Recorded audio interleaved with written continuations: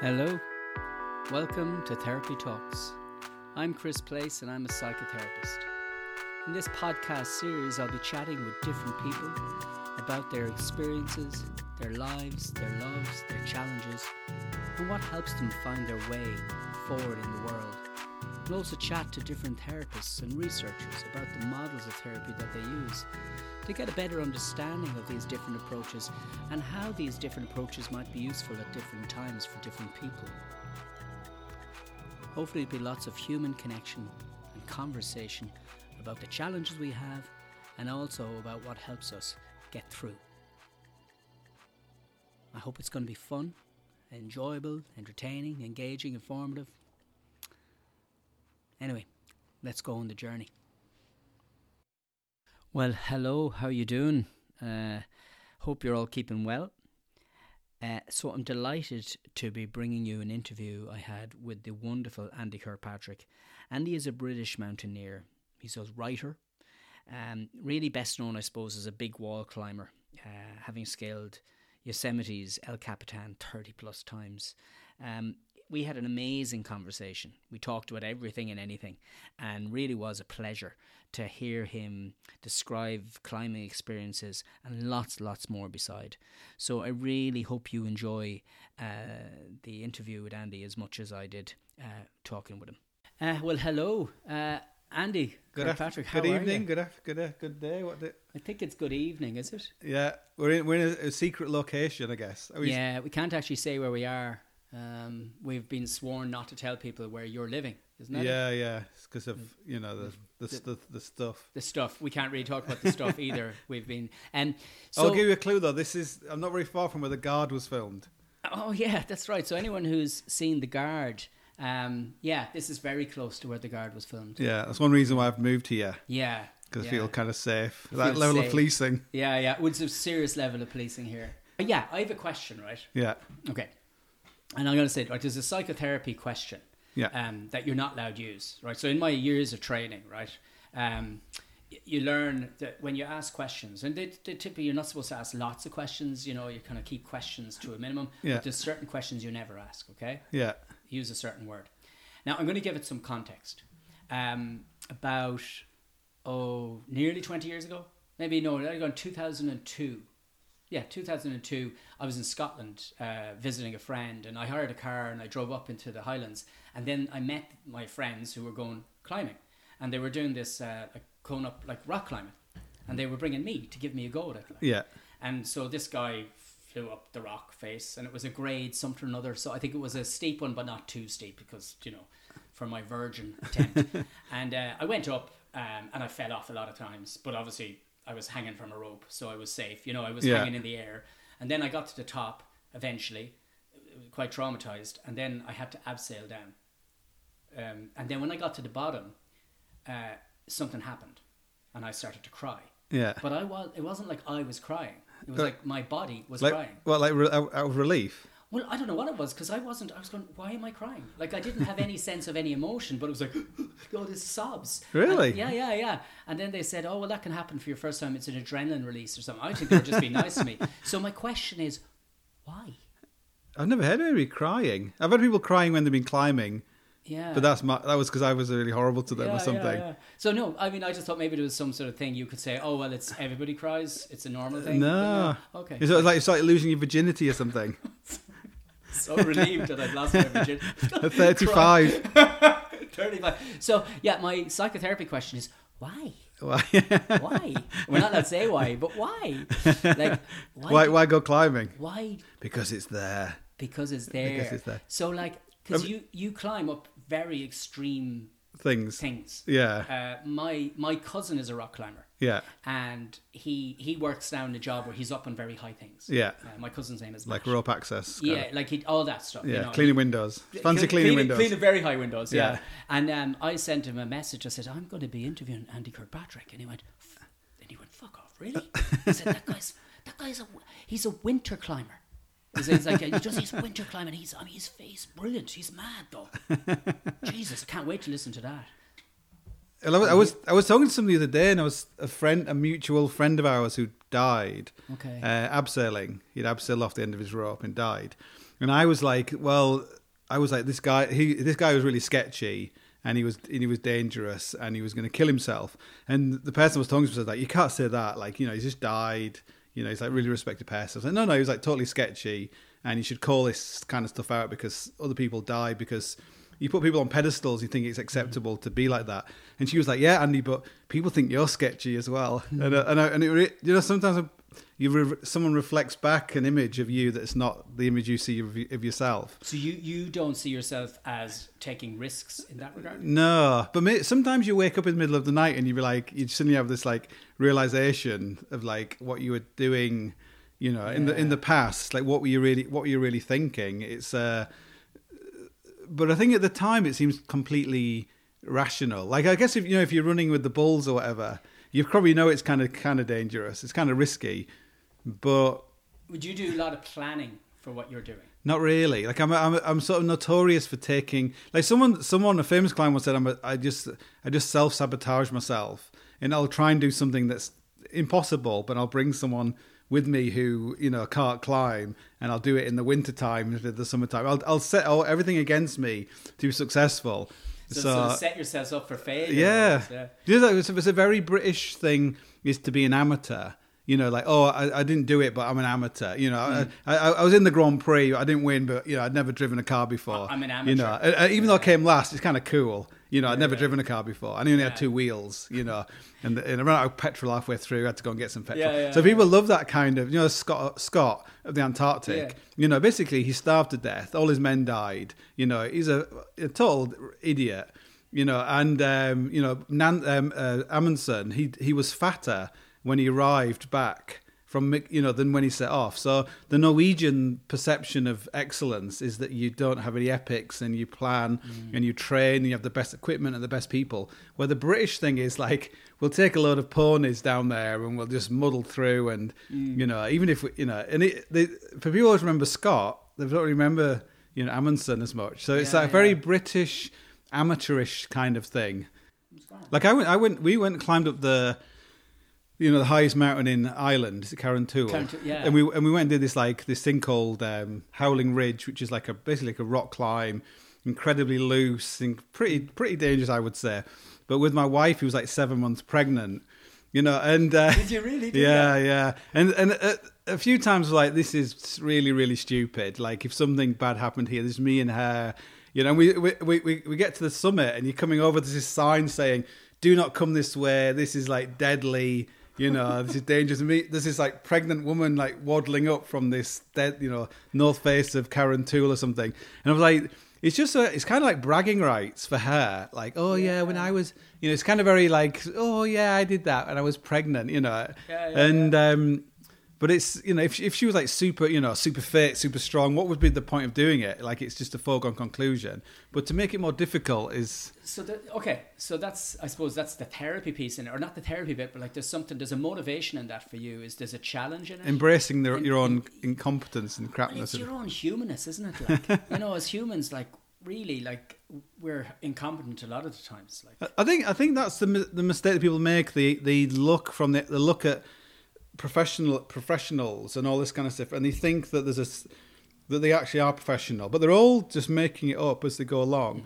There's a skill of it's like overcompunction, of being overcoming your own incompetence and the mistakes you're making, and the variables that are impacting whether you can succeed or not, and being able to just muddle through is an amazing skill. And you'll see that when they were coming back, Apollo 11 or Apollo, anyway, when they come back when they were landing on the moon, they had all sorts of mistakes. They ran out of fuel almost. They had all sorts of things, but it was the ability of Neil Armstrong to suddenly manually take control of the thing, and they lost. There was like loads of things were going wrong all the time, but people don't see that. They just see this idea of these astronauts. But it's their ability to adapt and modify them. Just be flexible and be able to... Well, I suppose that's the thing, because you see, like, as a therapist, I see a lot of people, and one of the big issues is this idea of perfectionism. Like, I need to be perfect. And it doesn't exist. Like, so it's an illusion, Yeah. And like, there's something about that of being the ability to say, well, yeah, like I'll make a mistake and then I'll try something else and then I'll do this and we try this way and we don't know. Like, do you know, real men, like a real man, in my perception, is someone who never says anything. You're like a cowboy, you know, your classic. He just never says anything, and he's just there. He's like a stone because he doesn't. Because if he says anything, he'll just like he'll portray himself like, oh God, I'm shitting myself, or like, you know, oh my God, I've just dropped the saddlebag with all the food in it. But it's just like, so just you know, like, and the Norwegians, like I've spent a lot of time with Norwegians, so I think about Norwegians a lot. But Norwegians are the same. This kind of like never say anything. Russians are the same. You know, this kind of, but really deep down, they often can be incredibly incompetent and very, you know, like I think people are very optimistic, are really, really dangerous people. There's a fine line between, you know, you need to be like an optimistic pessimist in a way, but these people are like, everything will be great. Like often they're really dangerous people. Like, hey, it'll be fine, don't worry about it. It's like, no, you know, it might not be fine. And well, so would you take it? Like, I mean, you're like, okay, what was the first time? When did you first climb? Like, what age were you? I was so young, I don't remember. So I was probably like 4 years old or something. When you first started climbing? Yeah. Really? Well, because my dad was a climber. Oh, was so he? You know, when your dad's a climber, they want to drag you out there as soon as possible. So he brought you up. Yeah, but always someone who was like climbing up stuff. And then when I was 6, I lived in a block of flats. So you have this. You're living high off the ground. You're living on this, you know, 10th floor or something. Climb up.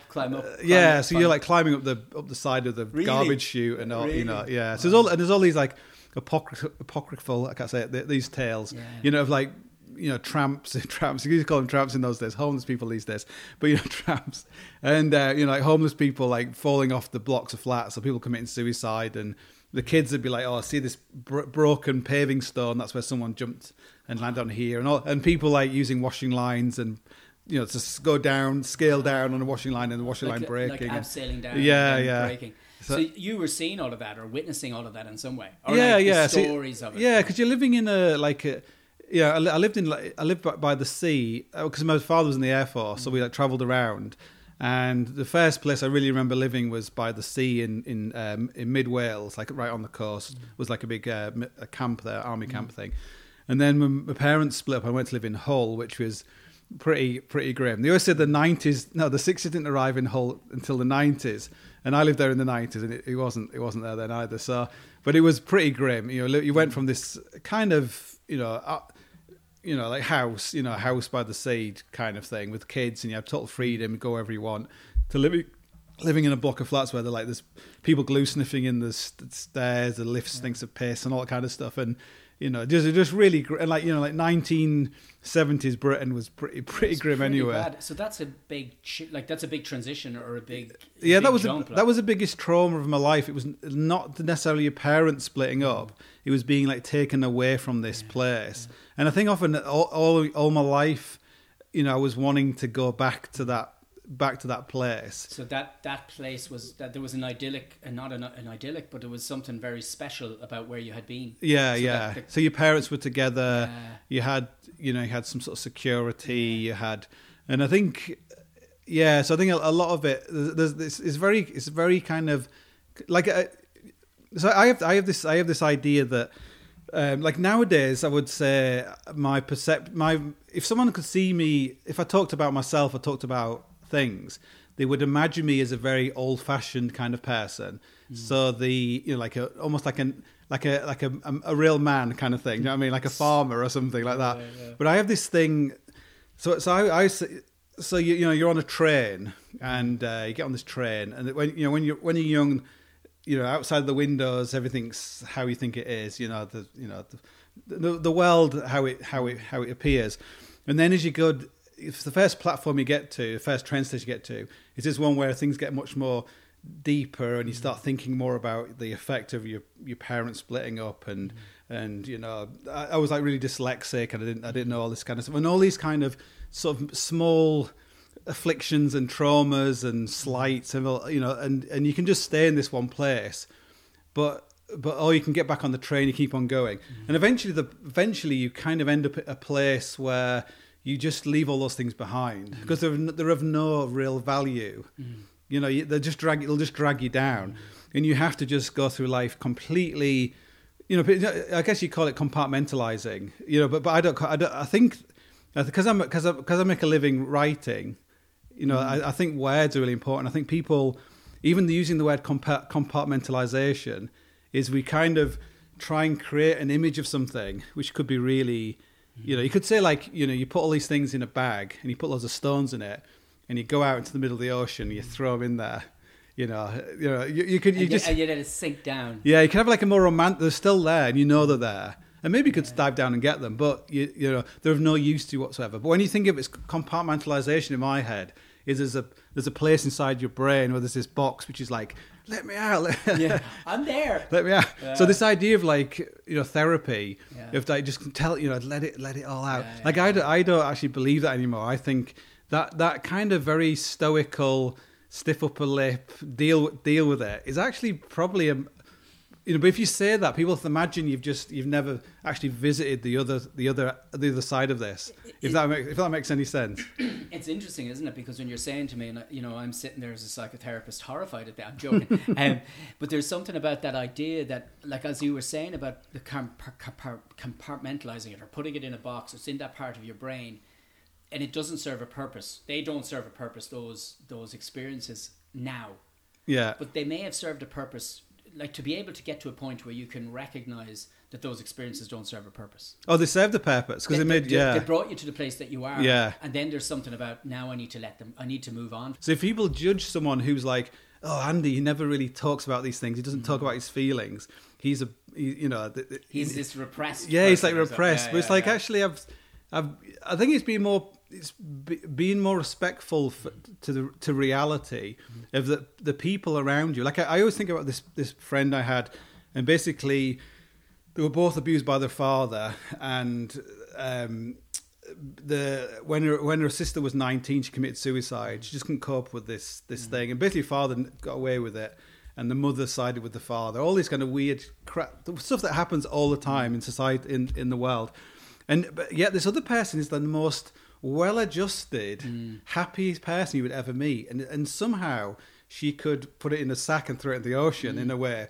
And like the world isn't the world's a better place for her being able to somehow have the strength to cope with it.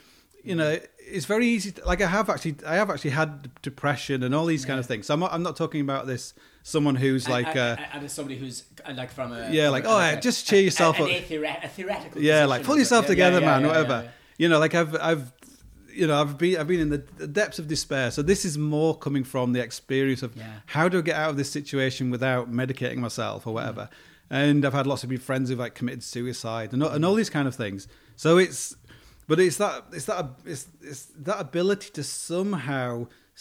So if the zombies were coming now, you're in a room with people and they're all, in therapy. Lads, zombie apocalypse. They're coming up the road. They'd be like, fucking hell. They'd be like running out of there. And suddenly they would forget about those things. And when you go to Africa and you see people, I remember going to in Kenya, and we went to try and teach these guys, this Samburu tribesmen, how to abseil for some reason. The idea they could get tourists into these mountains and teach them abseiling or whatever.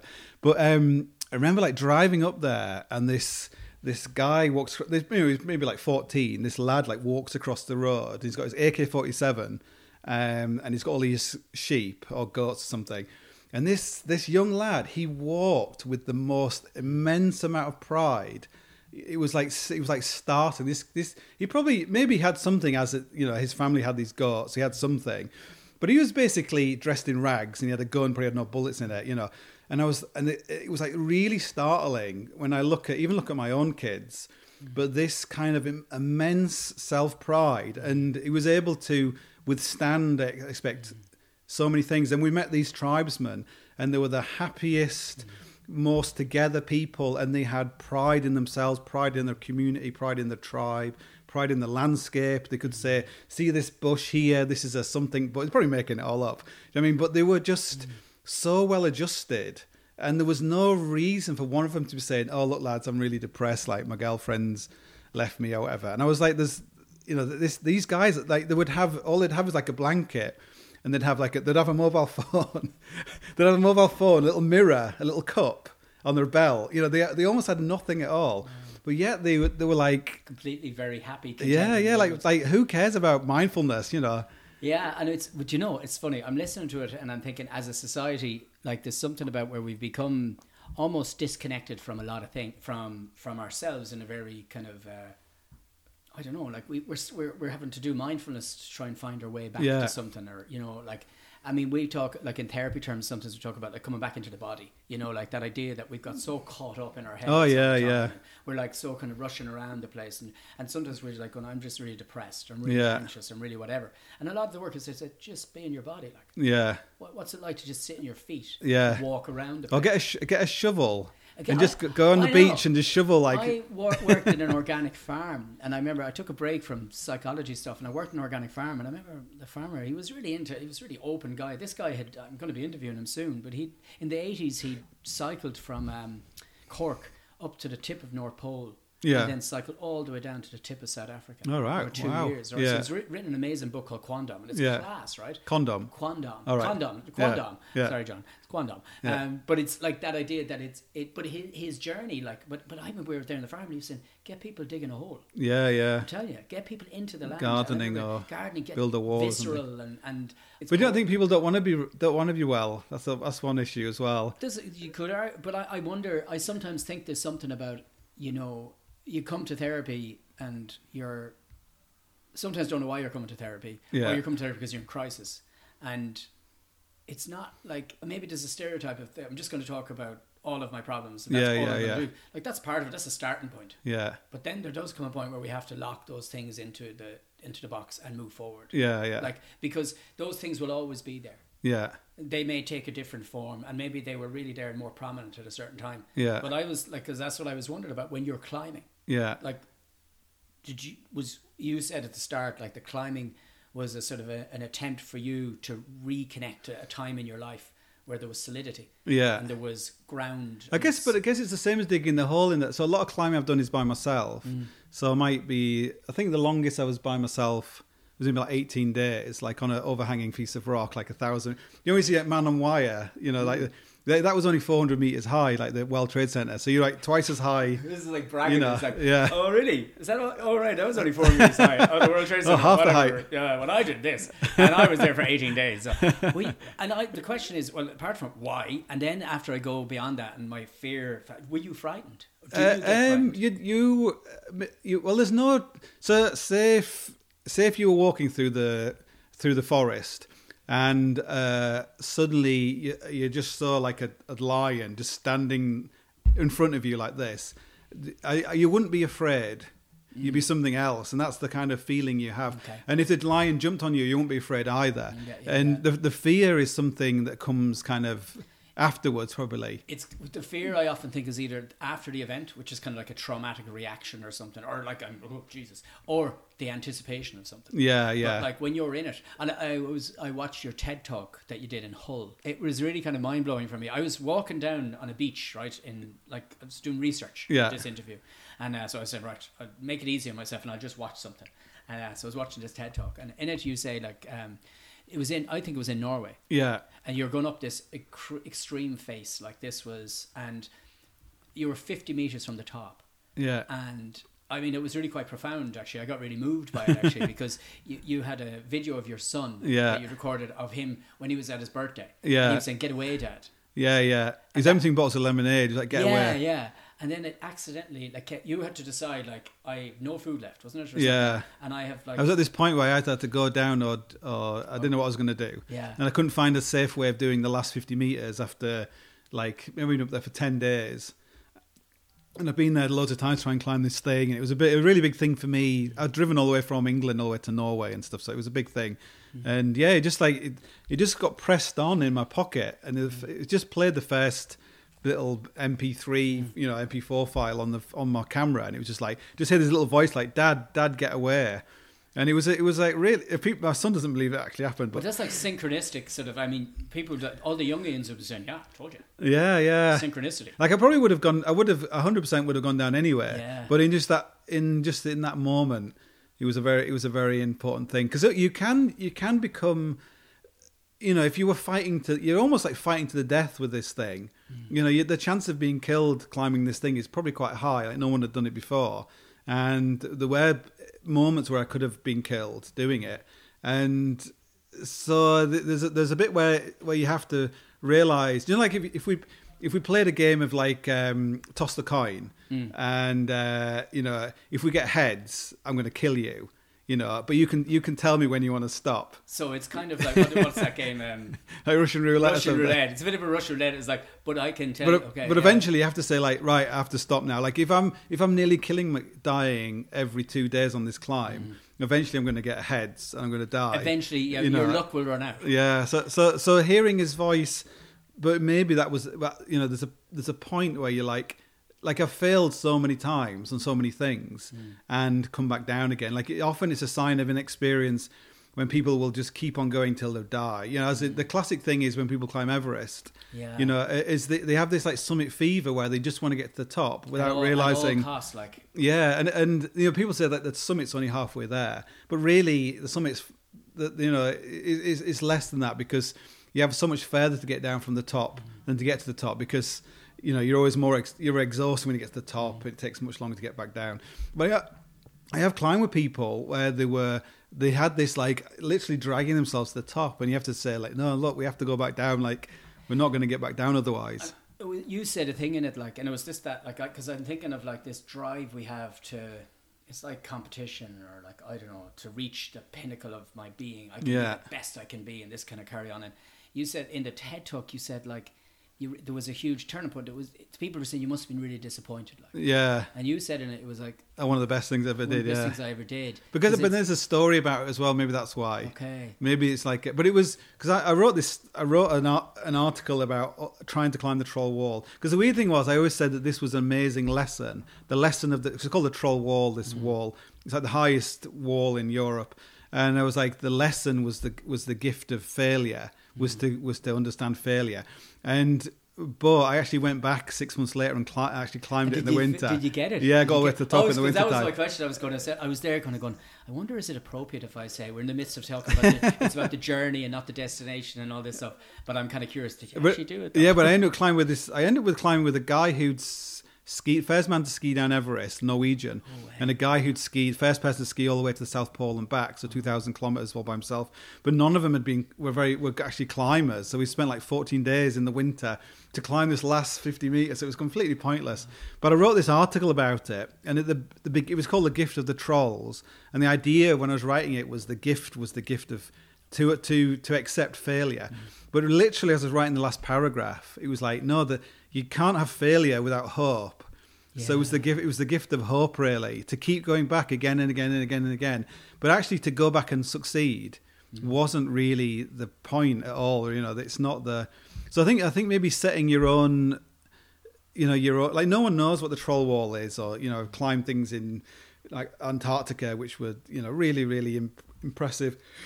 But no one knows what you're talking about. So it's not as if you're doing it for anyone's benefit. So it's like if you're doing, say, is it El Capitan? One you've done loads of times. Yeah. The one that, like, the famous thing is that film Solo with Alex Honnold where he's soloing up it. So yeah, so I've climbed that like 30 something times. That's quite a famous one though, isn't it? Yeah. But to go back, it's almost like you're almost like autistic. You're like going back and climbing different climbs on this thing again and again and again, when you could have just gone off.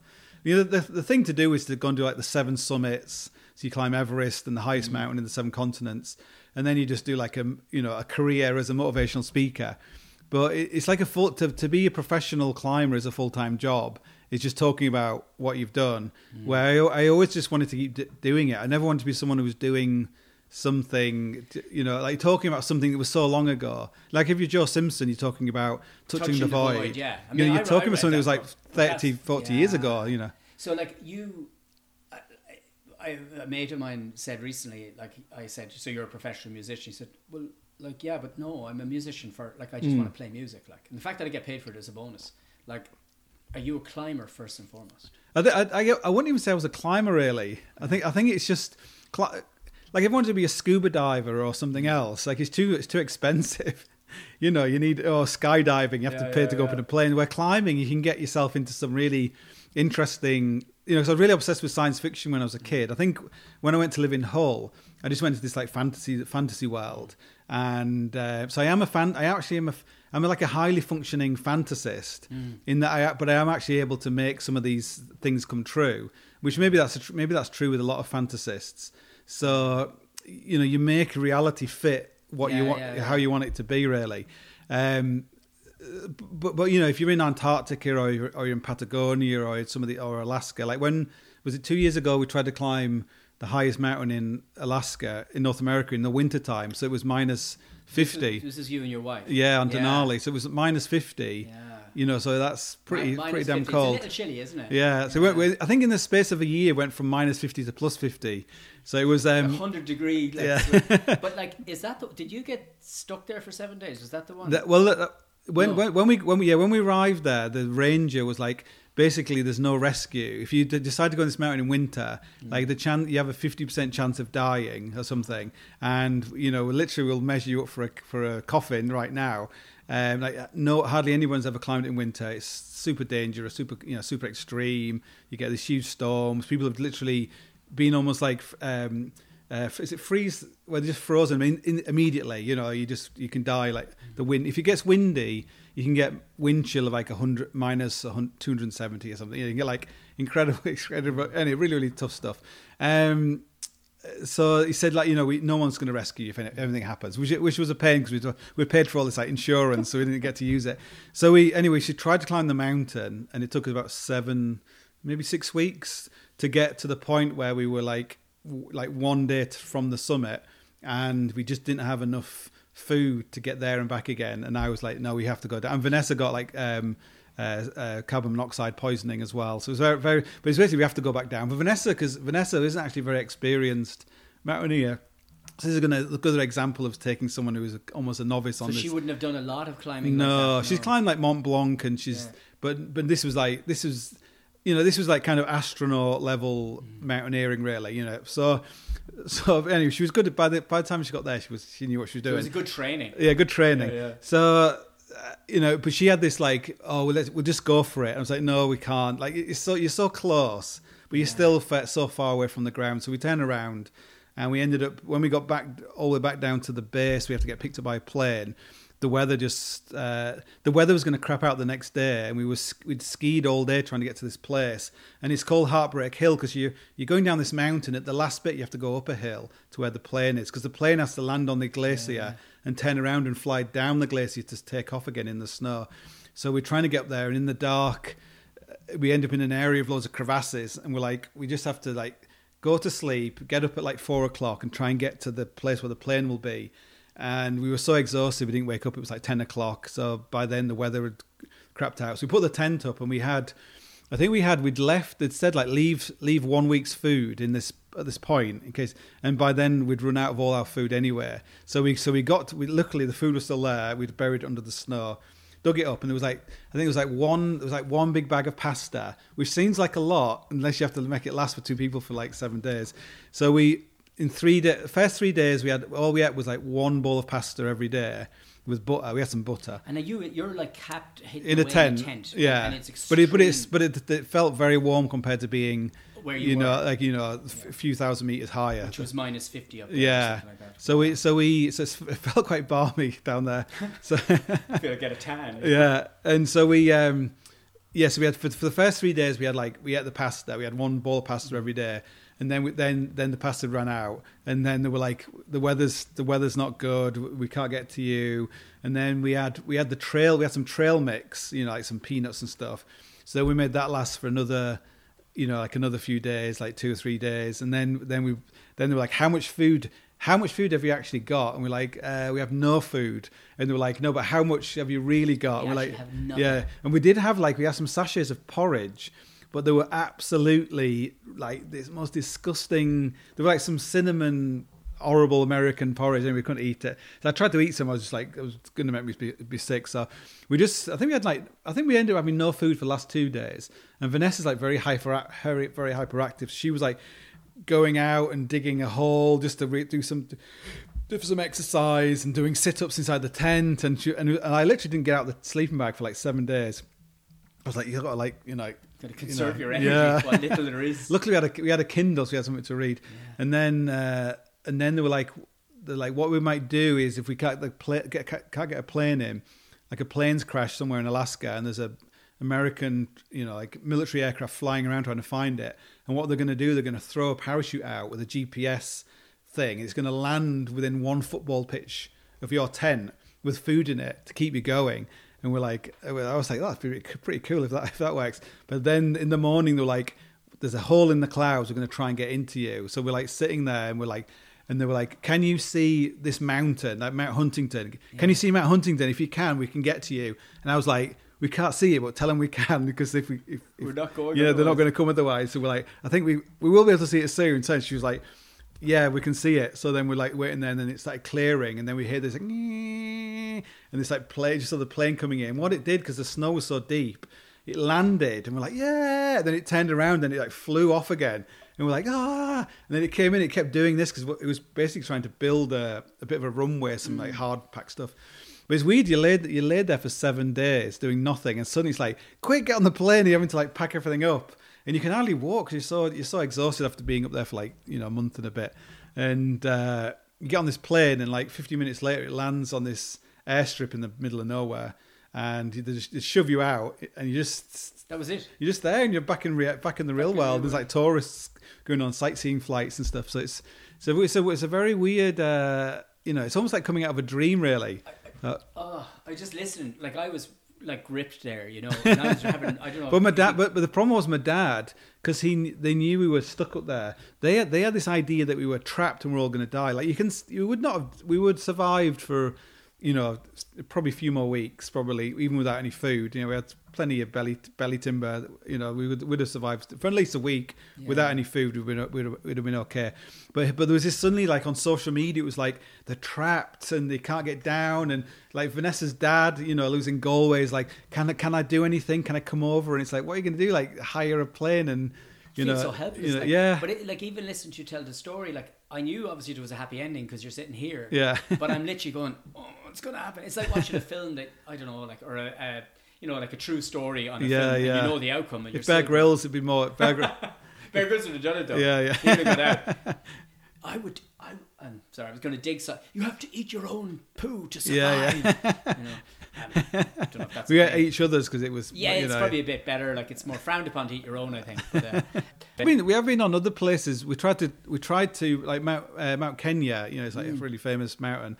We tried to traverse Mount Kenya, and we got stuck in a storm up there. But no one knew we were there, so it doesn't matter when epics happen in isolation. Nobody knows. It's kind of like it's not. You just like get through them. So it's just like, look, nobody's going to know us. We just have to survive this. It's really like when your kids go out and they go out like doing all sorts of crazy stuff. But you don't know. Yeah, so it doesn't really matter really. It's you just only hope if you know that you're like, oh my god. Yeah, but it does make you, like when people. This is one of the greatest things. Tom Baker, who was like Doctor Who, in the 70s and early 80s, he's got an amazing biography. I think is it called Mr. Baker or something? It was a really great book. But he was a nurse he went to be a priest, a monk, and he had his vow of silence, and he wasn't allowed to look up. So he knew everyone by their feet and all this kind of stuff. And then he left because he didn't want to be a priest. So he was like.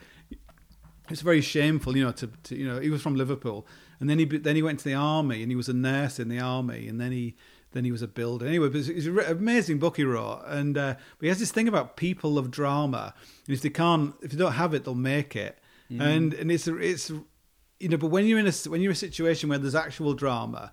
The thing you don't want is any drama whatsoever. Yeah. So you can't, if you're by yourself, you can't bullshit yourself, and also you can't if you're really trying to keep yourself.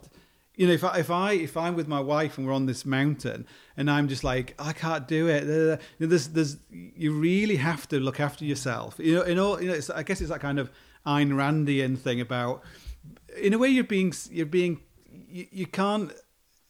you are really selfish in a way.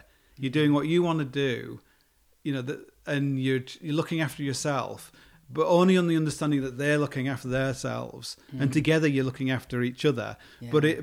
But you haven't got any capacity to help them. You're saving your capacity to help the other person when they really need. Like Vanessa got frostbite, and you know, she wasn't incapacitated, but she was, you know, very upset. She was like crying, and her toe went black and stuff. But it wasn't as bad as it sounds. But she thought it was. But you know, but then you have to then be a little bit more sensitive. But you can't be like totally, you know, you like put your foot on my stomach, and we'll have some drinks, and it'll be okay, and blah blah blah. Because it's not like that. Because it's like, no, we have to keep going. Yeah, you just have to be very, like, you're not going to die. You know, even if you lose your toe, you're not going to die. You're not going to get like septicemia or something. And you said something. It's not about the love of climbing. Yeah. It's about something else. Yeah. It's to get into trouble. It's to get the trouble. Okay, your book. Maybe it's a distraction. Maybe. Yeah. Maybe because I'm always. It's taken me years to be able to be a finisher. Like, I was always easily distracted. Yeah. I mean, because in your book, like, you talk about in psychovertical. Yeah. Psychovertical. The start, like the dyslexic thing. Yeah. Been having dyslexia, not having it diagnosed for Yeah. all of your school years. Yeah. I would say, fuck dyslexia. Don't even talk about it. If you spend the rest of your life saying, "Oh, I can't spell because I'm dyslexic," or "I can't do this because I'm dyslexic," it's a very damaging, you know, way to do it. Like I even now I spell. I've been writing a book, you know, for 3 years. It's got the word abseil in it, and I always spell it wrong. You know, like I should be able to. I must have written this word tens of thousands of times. I still get it wrong because there's that part of my brain. But I think what it is, that part of my brain isn't interested in learning because I can just check every time and realize it's spelled wrong. And the same with like the word like where, you know, we are, or where are you going, or, you know, I don't have to spell those. I have to remember that even to say it now, like where has got an H in it. H is like house. So house is a place. So where. So even stuff like that, you think that someone who'd won loads of awards as a writer would know how to spell. But it's not that important because, you know, so if those things like hold people back, like, oh, I could never write because I can't spell, or I can't, you know, I can never play football because I can't kick a ball. Like I know somebody who's got no arms. He basically got such bad frostbite, he lost his arms and his legs, you know, and yeah, you know, so he's got no arms from his elbows and no legs from his knees, and, you know, horrendous frostbite. You know how he survived, I have no idea. But he's done Ironmans, triathlons. You know, he's done all this amazing stuff. He's got kids and all this kind of stuff. Is there climbs you haven't done that you want to do? There are, but I think I don't know. It's been funny this year because of the whole mad stuff. Yeah, like it's probably the longest I've gone without really even thinking about climbing. It's probably like, do you know, when people get to a certain age when they stop thinking about sex. Like men, there's some famous guy told, you know, some jazz guy was like, when he got to like 60 or something, he suddenly stopped thinking about sex all the time. He said it was like amazing. The relief. You know, the weight was lifted up by his shoulders. Like male menopause or something. Yeah. So it's been a little bit like that. Because I've not been able to think about it. Yeah. And I worry that I've become a bit too comfortable, like living here in Gardland. Is that this kind of living in Ireland, in this you know, hidden place somewhere in Ireland. Yeah, like I'm a little bit too comfortable. I've got some sort of Catholic guilt about always wanting to feel uncomfortable. Like basically, I think some people, you know, a really good book to read, that book, The Making of Ryan's Daughter. I don't know if you read that, but it's but David Lean, you know, is a great film director. He'd always end up leaving his wife and having some new wife just before he started some big thing, because it would create all this trauma and drama in his life, and it would feed into his films.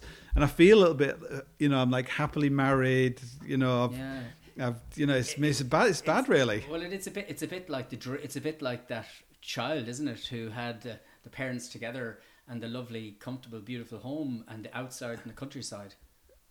Is that? You know, oh yeah. Do you know what I mean? When you were talking about, yeah, like, yeah, kid, and then you're climbing to get that. You found it. You kind of found it. You're like, oh God, I need to go. But you're always trying to make yourself as uncomfortable as possible, because I think when you come from poverty, like someone said to me recently, there's this book, it's called like Poverty Safari, you should read it. I was like, fucking hell, like I'm not fucking reading a book about poverty. I grew up like, I'd say I grew up in poverty, but when you one thing that separates people who are, I would say, poor and people who are not poor, like you're classic lower class, middle class. Yeah, the lower. I wouldn't say working class. It's like below working class. Yeah. And upper working class, the middle class is separate, is the lack of opportunity.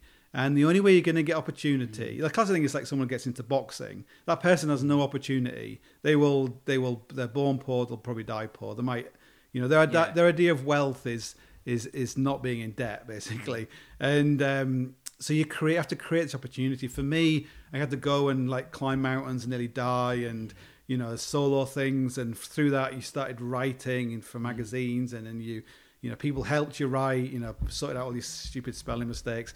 Then you write books and you stand on a stage, but all these things came from this, from going into the fire, basically, where nobody else, no one else wants to do that because they'd rather read about you doing it. Yeah. But in a way, I think I felt like my life was so worthless. What did I have to lose?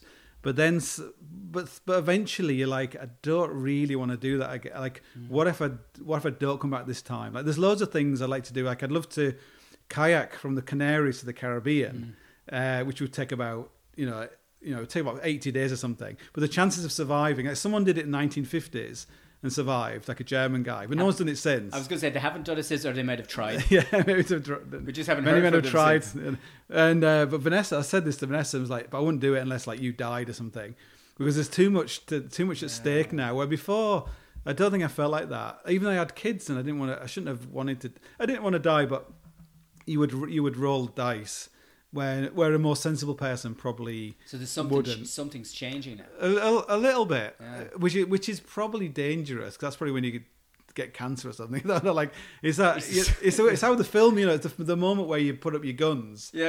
Some kid comes in and shoots you. There's something to finish on in a way, because it's that idea, isn't it? It's like you're saying something that it's, I don't know if it's like Intimations of Mortality or something like that. We get to a certain point where we're going, God, I'm getting comfortable with my existence. Yeah. And I'm kind of wanting to be alive. All my spices are in one place. I was going to finish one. I was going, I'm kind of part of me, because now that I know where you live. Yeah. And because you cooked dinner earlier. Yeah. Oh my God, the curry was something else. And so I'm there going, oh, no, stay comfortable. Stay here. I'll get another dinner. I'll learn that chicken pasadena recipe, or if that's how you say it.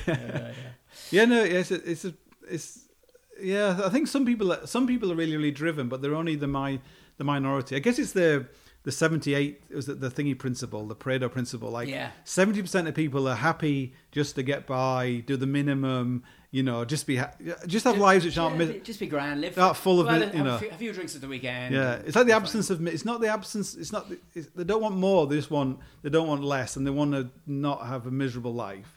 And then the other 20% are willing to have really miserable lives. They're willing to risk it all. So I always have this idea, you got like 100 monkeys in a tree, and 20 of them are like, I wonder what's over there. And the other one like, why would you go over there? Like, this tree's totally fine. This is cool. I'm going to go down there. And like, one of them goes down and gets killed by a cheetah. And they're like, see, idiot. And the other one's like, oh, God, see that cheetah? I bet I could go this way.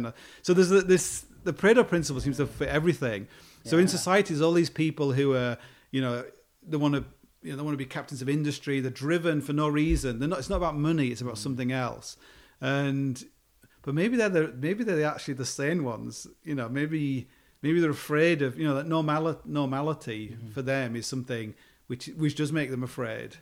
Which is kind of weird, really. A normal life is what scares them. What we try to get away from, and then suddenly we're presented with the possibility of normality. Yeah. Wow.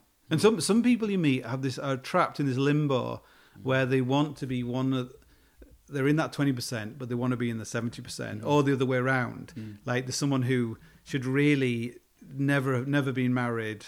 They should be doing crazy stuff. They should be kayaking from. Yeah, but they've kind of got trapped in this thing. Yeah. So I call it like locked in life syndrome. Yeah. Where people are like, I can't get out of this. I'm married. I've got all these kids. I've got these debts. I've got and they just can't really get out of the situation they're in. And they see quite a lot of people like that. I think it's something about that. Like, there's something about wondering, can these worlds coexist? Can you be like, I don't know, like, can you sort of offer that kind of comfortable connection, or like safety, connection, loving life, peace in one way, and sort of somehow not give up on the adventurer as well, without it being, I don't know, could they support one another? Maybe this thing, that famous story, there was a guy and he wanted to give up smoking, and then one day he was told like you've got lung cancer and you only have like a year to live, and he was in that moment he felt like the horror and the sadness of like not taking it seriously, and now it was too late. And then he woke up and it was a dream. He dreamt he was told he was going to die, and he never smoked again. So doing dangerous stuff gives you the opportunity to really, not only do a lot of people you know die doing it, but you also almost die yourself, and you see everything is stripped down. You know, you really strip down to the real bare bones of who you are as a human being, as an animal in a way. And I think it's very hard to readjust to the real world. You know, so you have to be your own therapist in a way, because when you're on the side of a mountain, there's no one you can, it's self-therapy then. You have to talk yourself through it, or you're on your own. Yeah, but you can't bullshit yourself. I'm conscious of time. I'm conscious that you know how long we've been speaking for, and I could probably speak for another couple of hours on this stuff. Like, we've gone on a sort of a journey. An adventure is a journey without an uncertain outcome. So yeah. And that was to finish on it in a way, because I remember at the start of this podcast series, one of the things I was saying is like one of my kind of therapy heroes is a guy called Carl Rogers, and he says, like, what is it? Like there is no destination. Like, there's just a journey. Like, there's a destination is death or whatever. Like, but you know, when you're climbing up the mountain, there might be a destination to get to the top, but it's more than that, though, isn't it? It's like the experience itself of that lived life experience in that moment. Yeah. To me, that's what it is, isn't it? Yeah. The rest is, it'd be lovely to get to the top and to get down again. Yeah. But in the moment of it, like. Well, there's this thing that when you look back at the final summit. Yeah, and you see all these. You'll see summits higher than the one you're on, but you have no idea at the time that was going to be the highest summit of your life. Yeah. But all of it is a continuation. The idea of seeing it in isolation is kind of wrong, really. You know, putting in these little. You know, it's almost like butterfly collecting. You know, you put this climb here and this one here, but really they're all one. There should be one sort of learning. Yeah. You know, learning process. I'm sure like surfers don't. Maybe they do like surf this. Oh, I did this wave. That was the best wave. Like of my life, and like, but so they'd only keep on doing it if they think they're going to get another one. Well, it's schedules of. I think that's why we're addicted to stuff. Like, there's the payout. You know, it's the schedules of intermittent reinforcement. Like, so if I kept getting a good wave all the time, I'd be like, that's kind of boring. Yeah. Whereas like, and if I kept getting to the summit all the time, it'd be like, yeah. Do you know? But it's like playing golf. If I get a hole in one for every shot, I'll be like, that's kind of boring, isn't it? Yeah, but are you not like looking for failure that's just possible? You know, you're looking for the chance of success. So, Andy, I hope you've enjoyed this. That's been fantastic. I've had a fantastic conversation. I think it's been amazing. Like, the journey is just like going, what did we talk about? Oh, we talked about everything. It was brilliant. So look, thank you so much for being a guest on Therapy Talks. You've been, like, I don't know. I'll be kind of processing this conversation for a long time, because it's just been brilliant. Like what I call multi-layered. It's just been everything. It's been brilliant. It's the longest episode of Therapy Talks, but I think we'll all be very pleased that it is, because we've had such a great conversation. Look, so thanks everyone for listening. Thank you, Andy, and I'll see you all next time. Bye.